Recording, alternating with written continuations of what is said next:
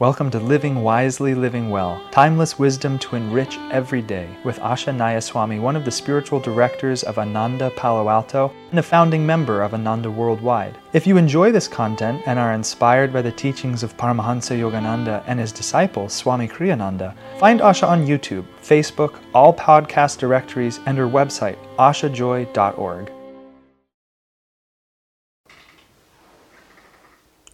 Living Wisely, Living Well, April 21st. Eat either alone or in uplifting company. When one is eating, he places himself in a frame of mind to absorb energy. He is then more open than usual to the vibrations around him. In public eating places, the vibrations are heterogeneous. There, be centered more than usually in the spine. Otherwise, visit such places with true friends and always eat in harmony. That's a very interesting sort of extra dimension point of conversation in terms of food and meals and so on. There's so much talk about diet, vegan, vegetarian, paleo, whatever the multitudes of things are, but Swami's just picking it up from a completely different angle. And this is a long-standing yogic position. I mean, it's every so often for me, something that is perfectly ordinary, suddenly the mind just clicks a little bit and it becomes completely strange. I mean, from the time that we're little babies, literally from the time that we're born, if we're nursed by our mothers, we're hungry, we move the mouth, we're hungry, we latch onto the breast and we draw the mother's milk and we're just ravenous to have that milk, and we wake up crying if we can't get it, and or a bottle if that's how we're raised, but it's the same attitude. Little baby animals, I've seen some completely these charming little vignettes that they post on the internet these days of people who adopt wild animals that are hurt. You know, one was these little baby squirrels, and the squirrels were like barely bigger than a quarter, and there was a syringe that they're feeding these baby squirrels. But what was so incredible was the avid way the little animal just sucks in that nutrients. And I know from feeding and also watching my friends feed their little toddlers, when the child is eating solid food but yet doesn't have the capacity to feed itself, just this desire to take this food in and this compelling need to do it. I mean, there's very little other time, where you're just so avid to draw something into your body like that. And you're just always putting this food in your mouth. Where does it go? What does it do? I mean, we have an idea of how the system works, but it's really quite remarkable.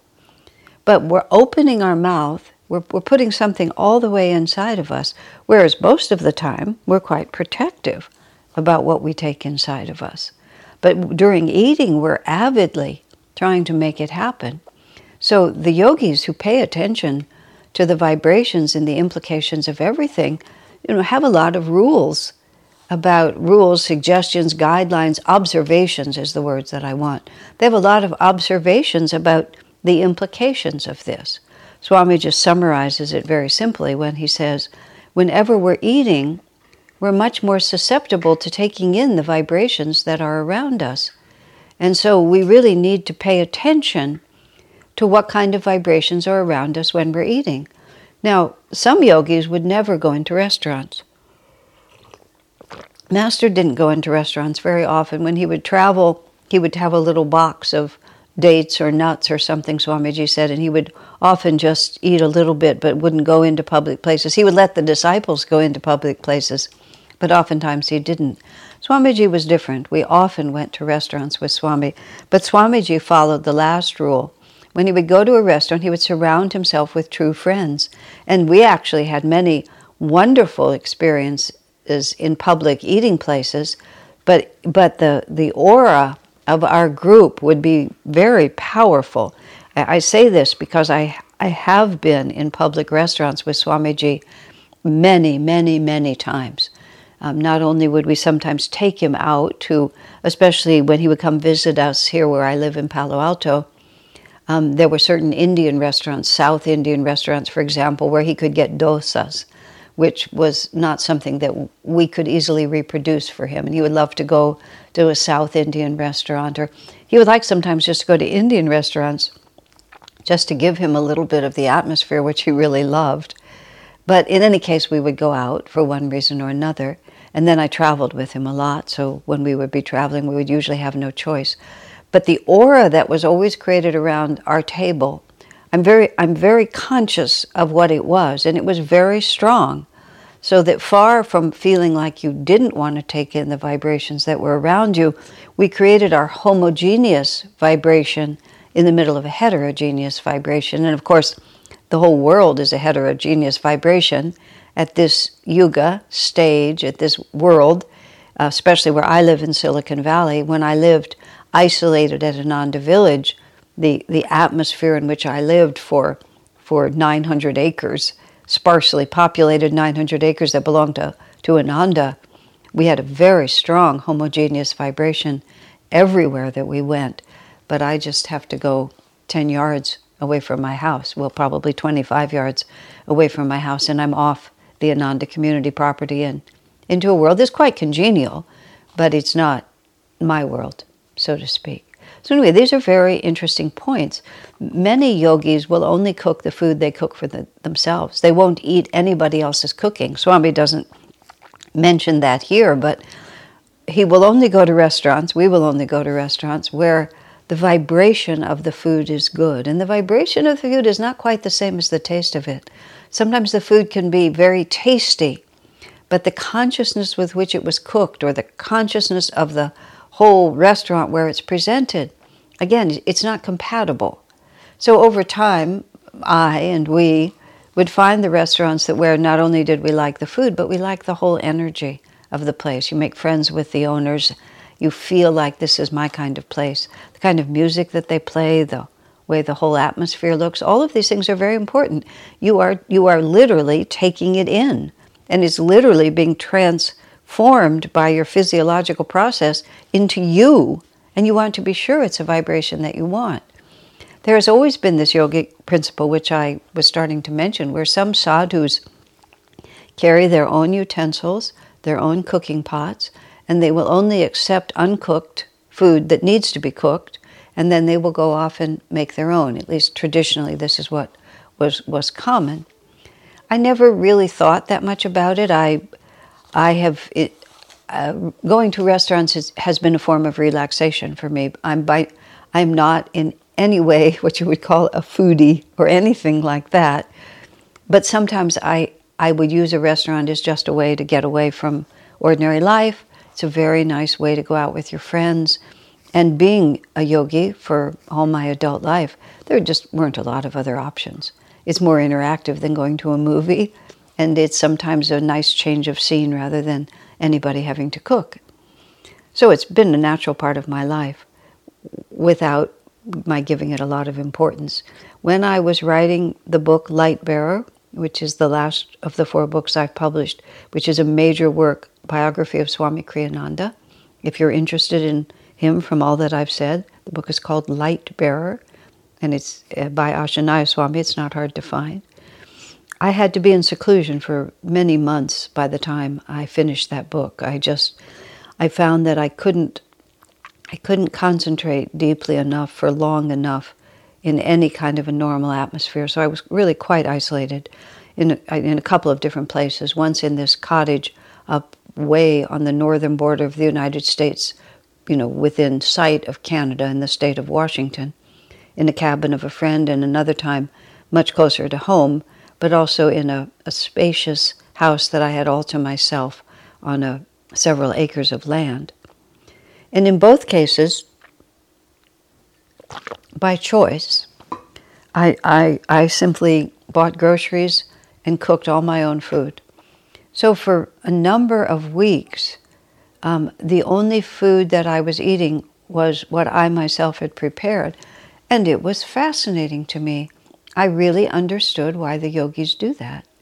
Because just not confusing my vibration with the vibrations of others, even people that I like, even people that are very compatible with me, still, when it was just day after day, and I was so accustomed to breaking that cycle, either by going to our community kitchen or going out to a restaurant or going over to a friend's house for the last decades of my life, that it was only in this very unusual circumstance that I accidentally discovered that I really like only eating my own cooking.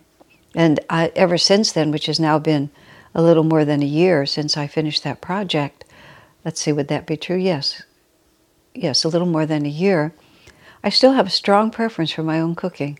And even when, lovingly, and I'm very grateful for it, people bring me cooked things, I usually eat a little bit of it, and occasionally I eat every scrap that's brought to me, but I always eat some, and I'm very grateful. But as a rule, I just cook for myself, and I like that. And it gave me a first-hand experience of something that we just don't experience. Now bear in mind also, there's the tradition, mother's cooking is the best cooking. And there's also a lot of truth in that, because when a mother is devoted to taking care of her family and raising her children, everything she cooks reflects, her deep commitment to the well-being of the people who have been put into her care. So mother may not be the most skilled cook there is, but there's something about the vibrations of that food which are so nurturing to the inner self. And this is why, in my present circumstance, there's a few people who regularly cook for me and bring things over for myself and the others who live in the house. And it's done with so much love and affection that food tastes different. It just really tastes different because we are very open when we eat. And so Swami suggests, that you should eat alone. And I've also discovered this also over time, that even though I like to eat in company, it's because it's a nice way to share, I don't like to do it too much. It's partly, in a strange way, if I'm in company, my body doesn't always know it's eaten. Because what I'm noticing is that I'm noticing the company I'm keeping, and the eating, whatever I'm eating, is secondary to the company. So after it's all over, my body doesn't quite know that we've eaten. And I'll still be, even though I've had a good meal, I'll still be hungry. And it's just because I don't know. But if I go off by myself, which I do the majority of the time, and just sit very quietly, I'm a person who likes to read while I'm eating, although that is not, in some systems, even that is considered too much of a distraction. I always know that I've eaten, and I'm not hungry after I have even a small meal. I'm less hungry than I would be after a large meal taken with friends. All of these are just things to watch. Partly I'm saying this because so much of our lives, there are important elements we're simply not paying attention to. And what the whole process of spiritual development is increasing awareness. So any area of our life where we discover a lack of awareness is an opportunity for us to increase awareness. What is the effect of certain foods? Many people's spiritual life starts with diet. What is the effect of certain foods on me? Then farther, what is the effect of certain spices or ways of preparing food? Then the company I keep while I'm eating, or the lack of company while I'm eating, or the vibrations of the cook. All of this just makes us more sensitive to the influences on our consciousness, which is the beginning of being able to direct our consciousness to be in harmony with our higher aspirations. And then Swami says here, always eat in harmony. I know that many people talk about, the endless fights at the dinner table. And it does, unfortunately, profound and serious damage, physically, mentally, and spiritually. To be so open as you are when you're eating, and then in that atmosphere to have toxic emotional experiences as well. Some things can't be controlled, but we should do our best. So Swamiji says, eat either alone or in uplifting company. When one is eating, he places himself in a frame of mind to absorb energy. He is then more open than usual to the vibrations around him. In public eating places, the vibrations are heterogeneous.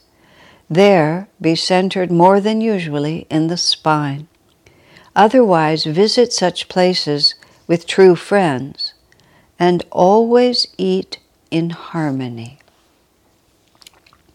God bless you, my friends.